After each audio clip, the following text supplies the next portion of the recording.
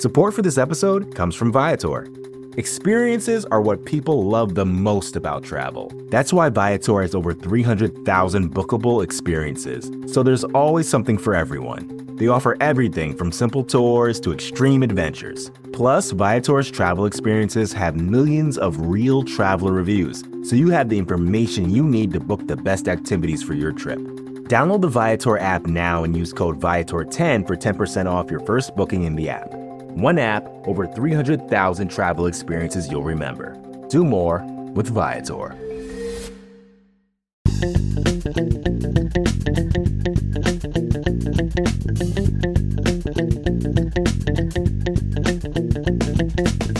Welcome back, Buffalo Bills fans. It's Matt Warren, editor-in-chief at BuffaloRumblings.com, and the host of Buffalo Rumblings Q&A on the Buffalo Rumblings Podcast Network.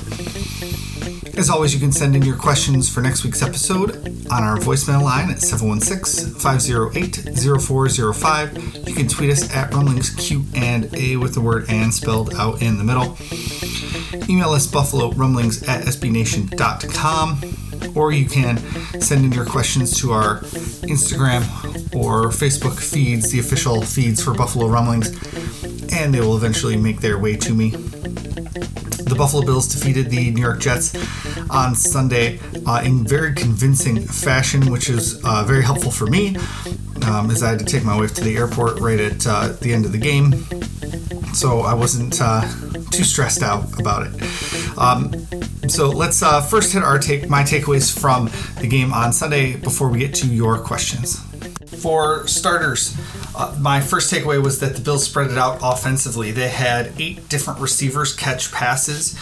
They had 7 different players record rushing attempts. Emmanuel Sanders and Isaiah McKenzie both had jet sweeps. Davis Webb and Josh Allen both got in the action at quarterback. All 3 running backs got carries as well. Obviously, Stephon Diggs was the main target on offense, but Gabriel Davis had a 100-yard game, one of the quietest 100-yard games I've ever heard before. Cole Beasley was very limited. Sean McDermott said on Monday that they were just, quote, trying to get him through the game. So there was a pain management issue with Cole Beasley being injured. And so Gabe Davis had multiple attempts, and then they used a lot of that jet sweep and Isaiah McKenzie underneath. And it was nice to see them bringing back a whole bunch of other wrinkles in the offense, especially that Matt Breida touchdown. It was nice to see them spreading out the offense. Josh Allen went under center. It was one of the things we had speculated when the run game was off to such a bad start that the Bills were going to go under center more. It allowed them more variety in their rushing attempts, allowed the running backs to get a full head of steam before hitting the line.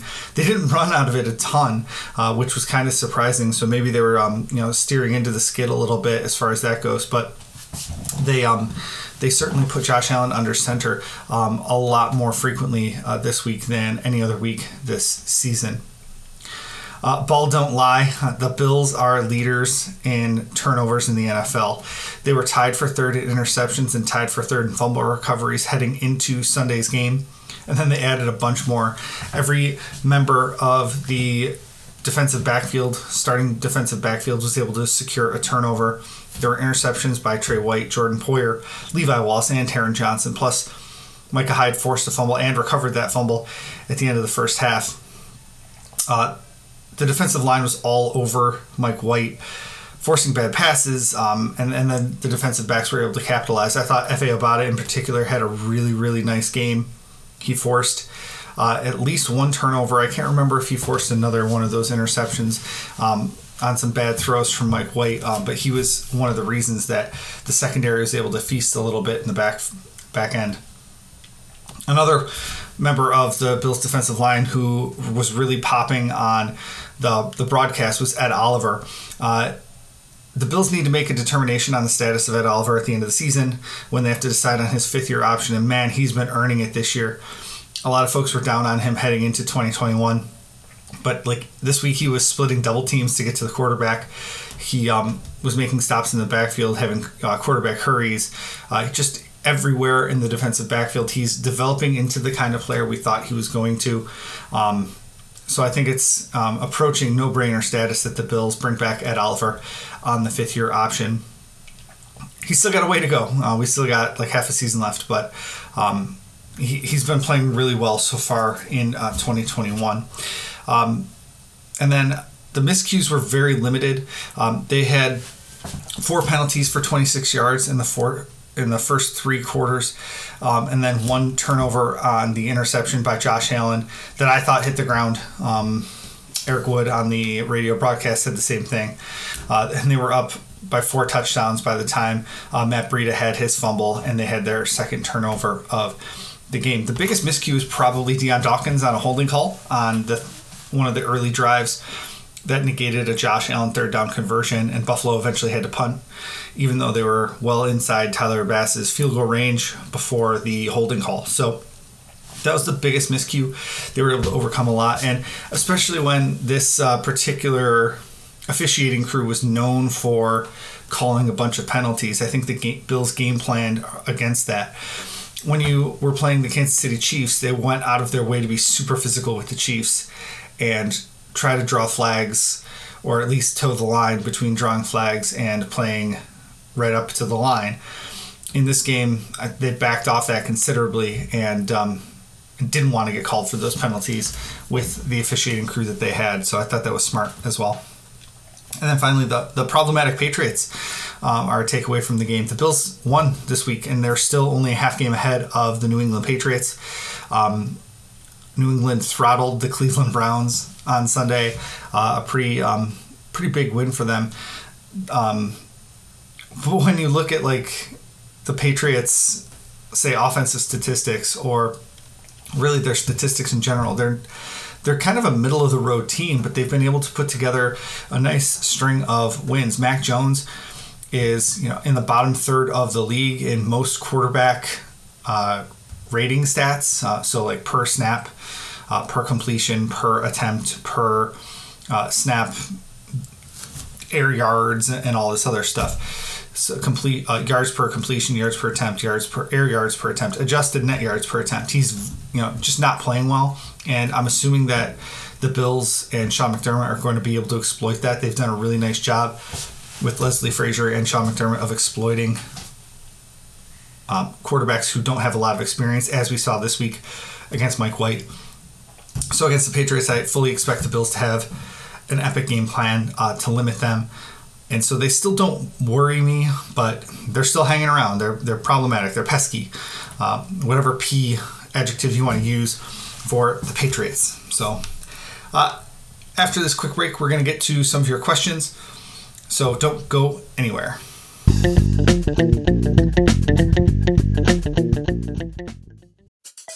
Support for this podcast comes from Smartwater.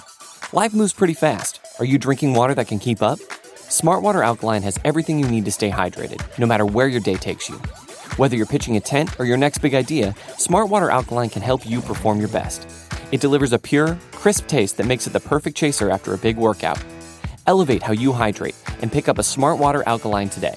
To learn more, visit drinksmartwater.com.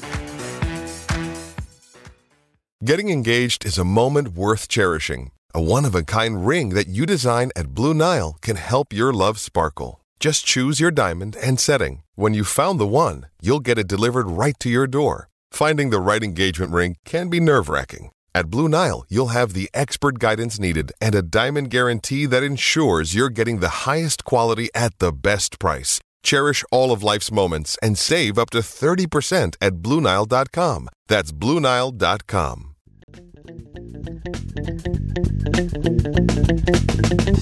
Before we get to your questions for this week's episode, I lobbed out a question over at the Buffalo Rumblings Twitter account on Monday night during the Monday Night Football game, wondering, I hadn't heard from any Canadian Bills fans about being excited to come to a Bills game for the first time. Just in the last few weeks, the borders have opened for non-essential travel between Canada and the United States, and so I figured a bunch of Bills fans would be super excited to get back into their seats at One Bills Drive for this coming game against the Indianapolis Colts, and I found out that is not really going to be the case. Even though the borders are open, when they return back to Canada, Canadians are going to have to take a PCR test. So that's a COVID test, and it costs about $150 to $200 up in Canada because it's a non-symptomatic test. It's for, people that don't show symptoms, which is what the people that would be going to the Bills games and coming back would have to go through. So it's going to cost them not just the cost of the ticket and the travel to Orchard Park plus food or whatever else they do while they're in Orchard Park, but it's going to cost them an extra $200 per person to come to a Bills game. So don't expect to see a huge contingent of Canadian fans at the Bills game this weekend against the Indianapolis Colts. Now that's a Canadian rule, not a United States rule. So just wanted to put that out there. In today's episode, I'll be writing about it over at BuffaloRumblings.com as well. All right, over to your questions at Rumblings Q&A on Twitter. Our first question comes from Jack Nealon, one of our frequent flyers, who says, I feel like I saw Reggie Gilliam a lot on positive plays from the offense. Is this coincidence, or is there a logical reason behind this? Also, will there be a point when we see Gilliam as a pass-catching running threat? Just thinking of Kyle, I can't ever say his name right, Juszczyk from the San Francisco 49ers. I don't think we're ever going to get to that point, Jack. If they were going to make him a part of the offense, they already would have. I don't think that's how they want to roll. But would it surprise you that it wasn't Reggie Gilliam's most snaps in a single game in 2021? He played 22 snaps. That's 37% of the offensive snaps against the New York Jets. That's a lot. He played 0 last week against the Jaguars. He played 4 against Miami. He played 4 against Tennessee. 22 this week. But against the Kansas City Chiefs, he played 22 snaps as well. And it was 38.6% of Buffalo's offensive snap count on that game. So that's his highest snap percentage all season, was against the Kansas City Chiefs in Week 5. That's, I think, notable. I think the Bills, returning to, I hesitate to call it a ground and pound offense. I don't think it was when they're passing for that many yards, but putting him in the backfield at least gave the threat of the run. And of course, as the game wore on and they were putting the game away, just like they were doing against Kansas City, they eventually were running the ball. Now the Bills probably stayed in with their starters more than I would have liked them to, passing the ball down the field, but I think they used Reggie Gilliam very effectively against the New York Jets and to help improve the running game. And I think if they're going to continue focus on the running game, Reggie Gilliam's going to be a guy that we see a lot more often. But I think it also lends itself to a different conversation. Let's look at Tommy Sweeney. He had 20 snaps, 34% of the snaps.